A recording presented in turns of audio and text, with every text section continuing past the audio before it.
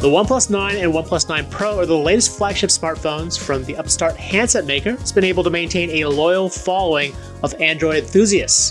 The latest phones feature cameras that are tuned by a camera maker, Hasselblad. But how's it to use? I'm Roger Chang, and this is your Daily Charge. Here to discuss the OnePlus 9 and OnePlus 9 Pro is CNET phone reviewer Andrew Hoyle. Welcome, Andrew.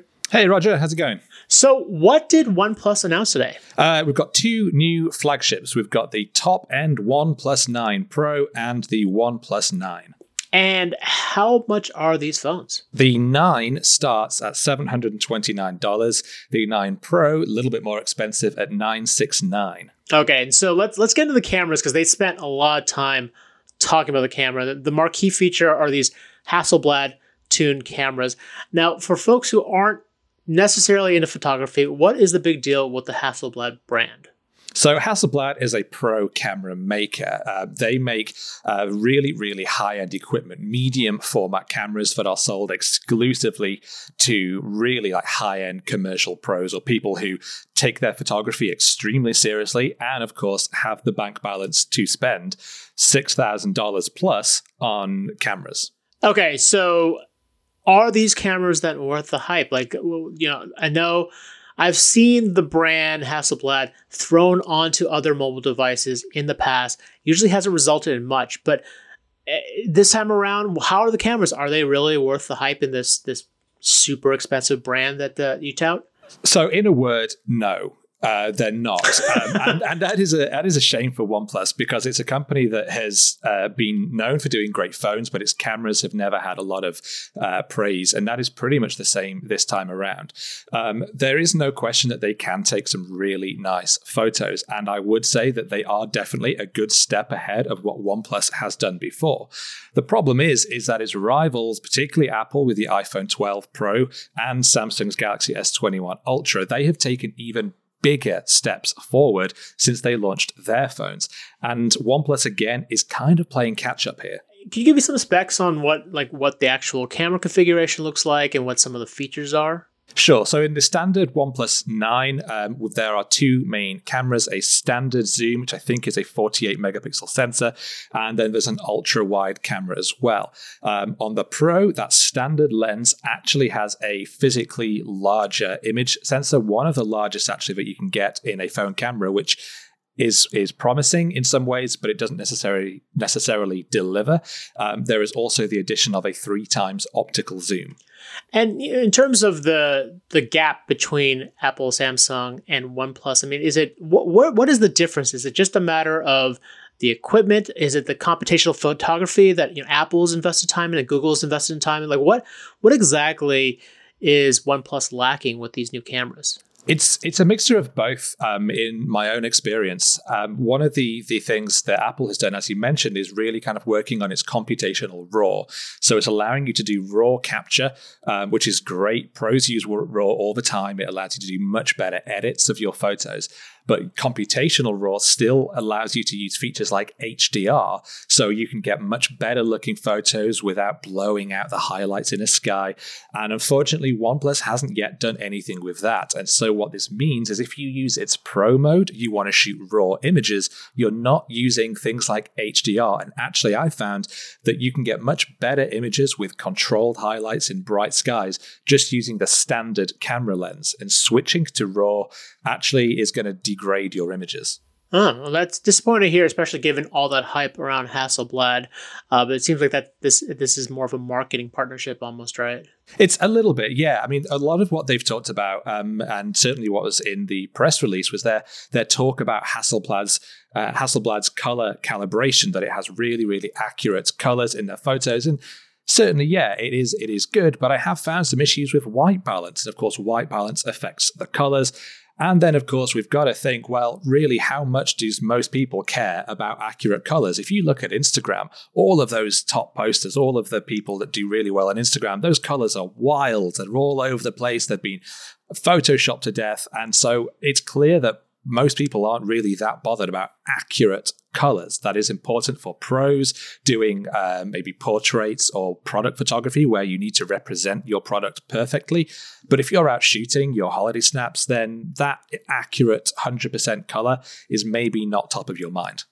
All right, so we spent a lot of time on the camera, which is appropriate given they spent a big time during their event talking about that. But what are some of the other key features on the phone?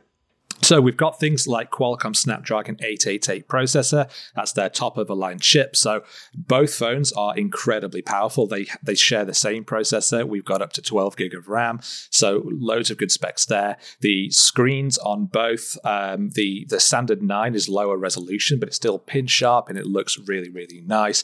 The designs look great. And one of the big things on both is the support for 65-watt fast charging, which I believe is one of the fastest in the industry. And actually, this phone, it will go from empty to fully charged in about 30 minutes, which is amazing. Wow. And wireless charging finally makes an appearance?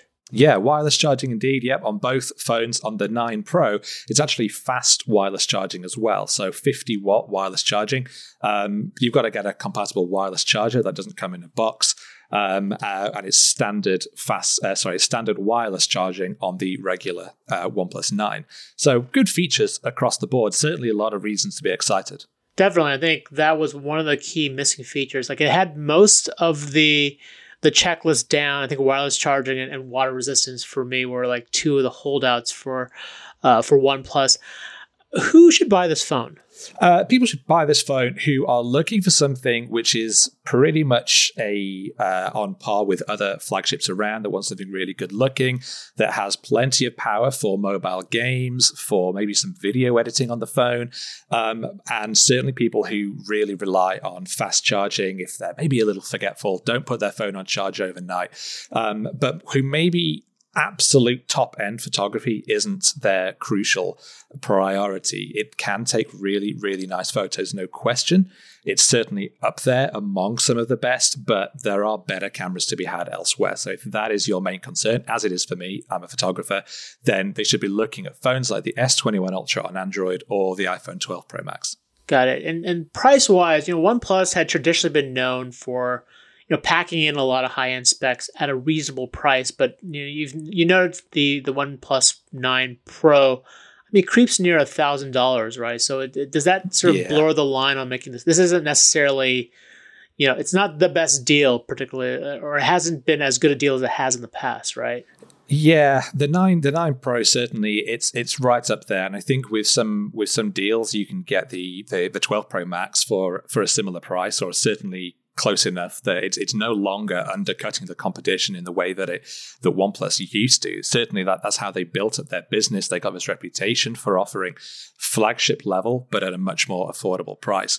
The standard OnePlus 9 at $729 is a much better deal, particularly as it's still packing in an 888 processor. It's still got 5G. It's still got that fast charging.